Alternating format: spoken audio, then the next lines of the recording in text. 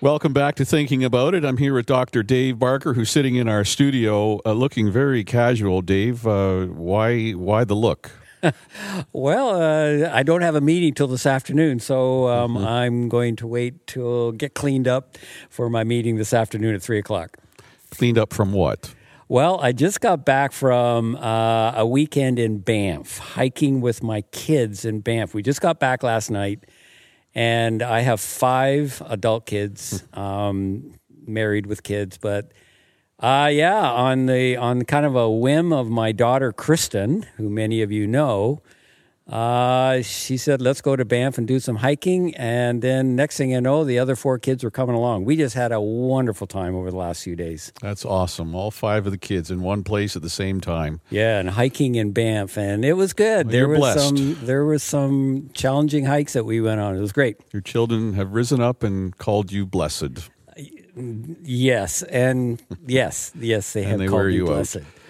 So, Dave, we are going to talk about something that I think relates to every leader in the church. Every church is concerned with evangelism. I was having a chat with a friend recently who said, in his opinion, it seems that we don't take responsibility in our evangelism for the soil of the 4 soils. There's a hard soil that is impervious to the seed of the gospel. And he's asking the question, why is that?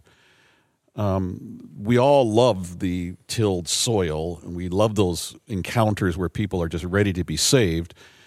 But what about people whose hearts aren't there?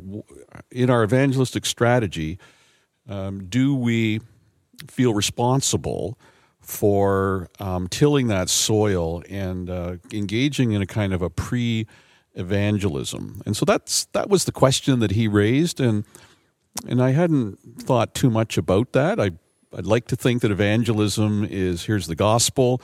Are you ready to receive it now? Because I'm all about talking to those kind of people.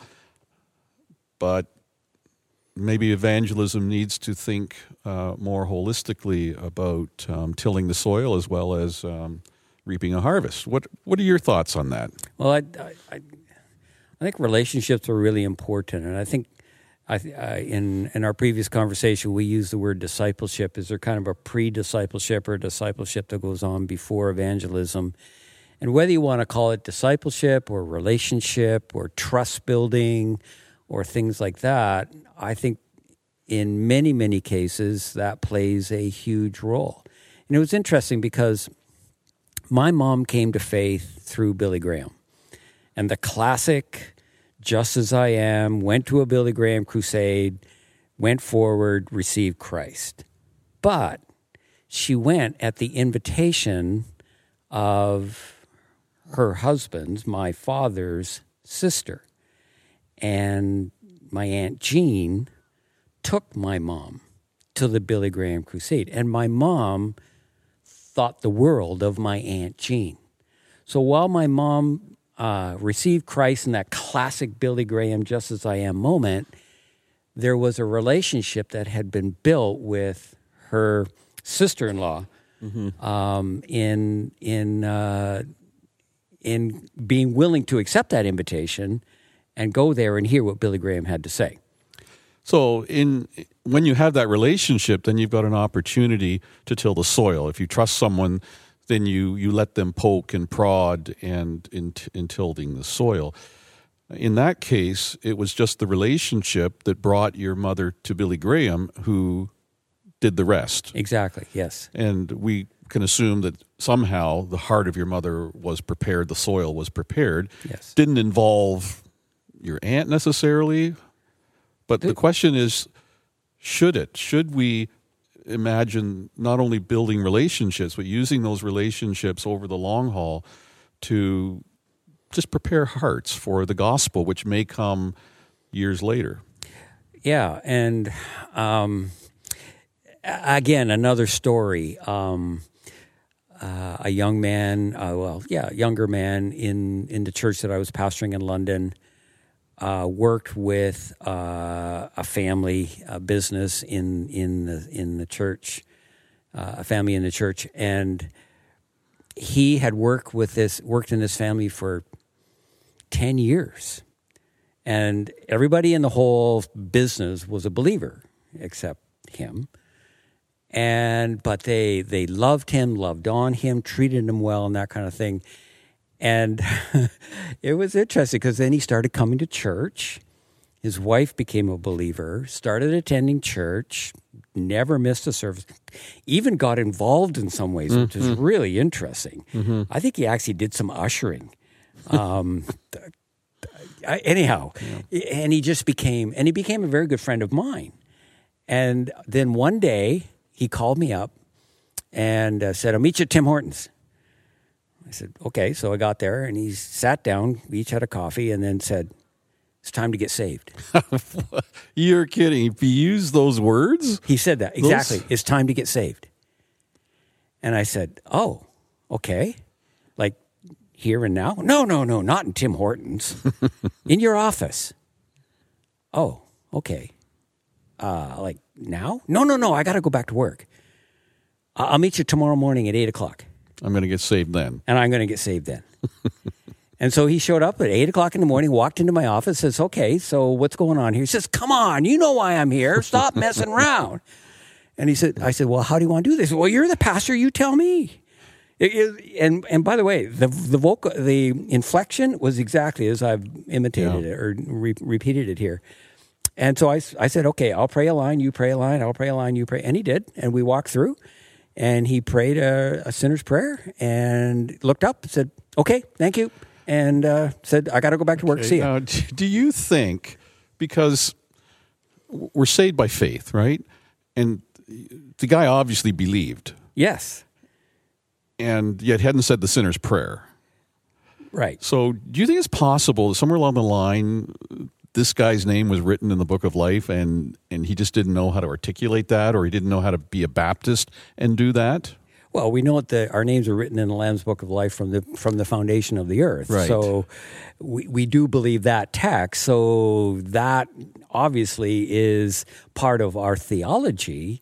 But when we actually actualize that in our lives, and at what point? Was it at the point that he prayed the sinner's prayer, or, prior to that, when he actually made the decision, it's time for me to cross the line, as it were? Do you think that's what baptism is meant to do?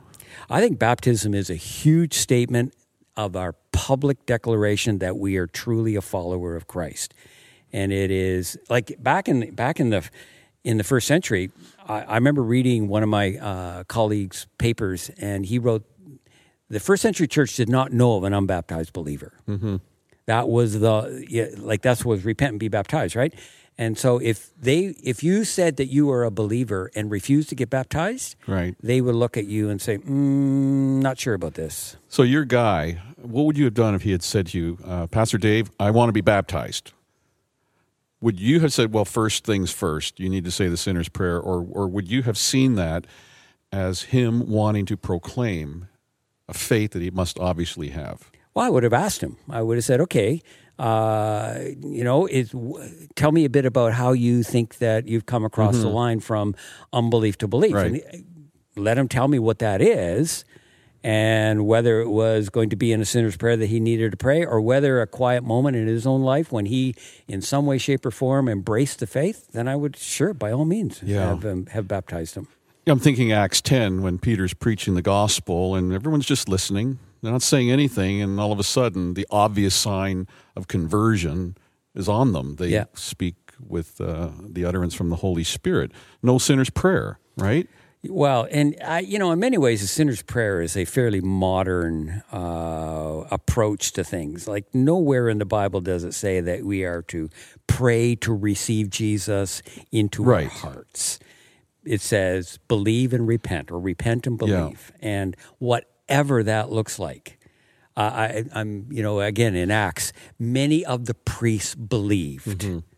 Okay, well, what did that look like? Not the sinner's prayer. I don't think so. Yeah. No, the sinner's prayer is a Billy Graham.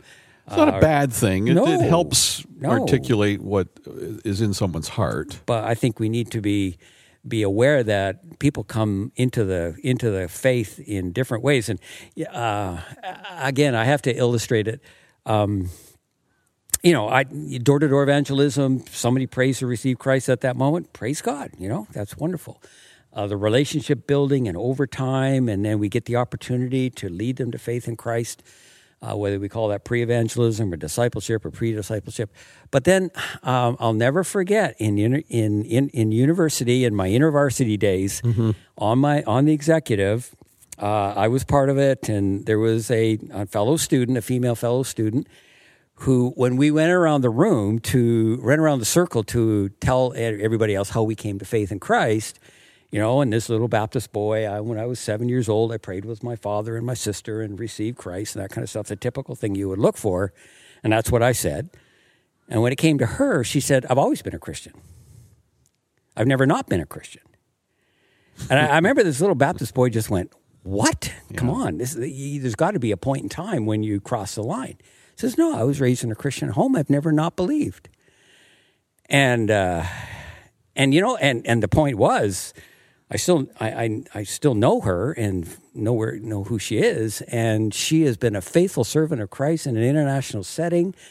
She went on and did theological education. She serves the Lord today, but she could not articulate a moment when she came to faith in Christ. Now, her name written in the Lamb's Book of Life since the foundation of the world.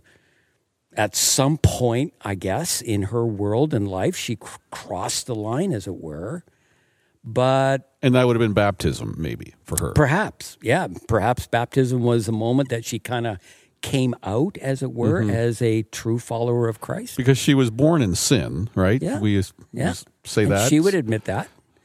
So somewhere along the line, in almost an unconscious way, as a child or young adult, because of her saving faith, she was regenerate and just maybe didn't have the theological terms to express it. Or even a knowledge of a moment in time when that actually happened. Right. And I think that's my experience. I just don't remember a time when I was a sinner, not in the classic sense. Yeah. I've got enough sin, but I grew up with it, always singing the songs that I believed. Jesus loves me, this I know, and I believed all that. But over many times, I would say the sinner's prayer, like so many of us did, because that's what you're supposed to do. Did it work? I don't know. Maybe I'll do it again. So I was baptized twice. I mean, just because of that thinking. But God knows when I crossed over, and that's all that matters. And the proof of that is endurance, continuing. And I think it was John Goldingay that said somewhere in something I read, he says, we need to be evangelized every day. I thought, wow, absolutely. Yeah. Perseverance is saying every day, I'm still there. Today, I'm still in the faith. I'm following Jesus. I'm following Jesus today. And I'm embracing the kingdom. I'm embracing who Jesus is and the nature of the kingdom. And it's something that I do every day. It's never a one and done thing. Okay. So door-to-door evangelism,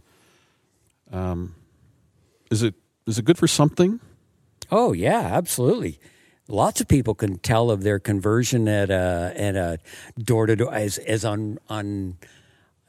just seems so unrealistic. But the Spirit can use some really interesting ways to bring people into the kingdom. Right. I was just thinking about that, and the doorbell rang. Yes. I'm so glad you showed up. Yes. That can happen. Absolutely. It doesn't happen a lot, but if in 1 in 50 it happens... 1 in 1,000 it happens. Yeah. I mean, by all means. So I don't think we need to be putting limitations. So when we see people doing door-to-door evangelism and they have a passion for it, great, go for it. I think that's wonderful.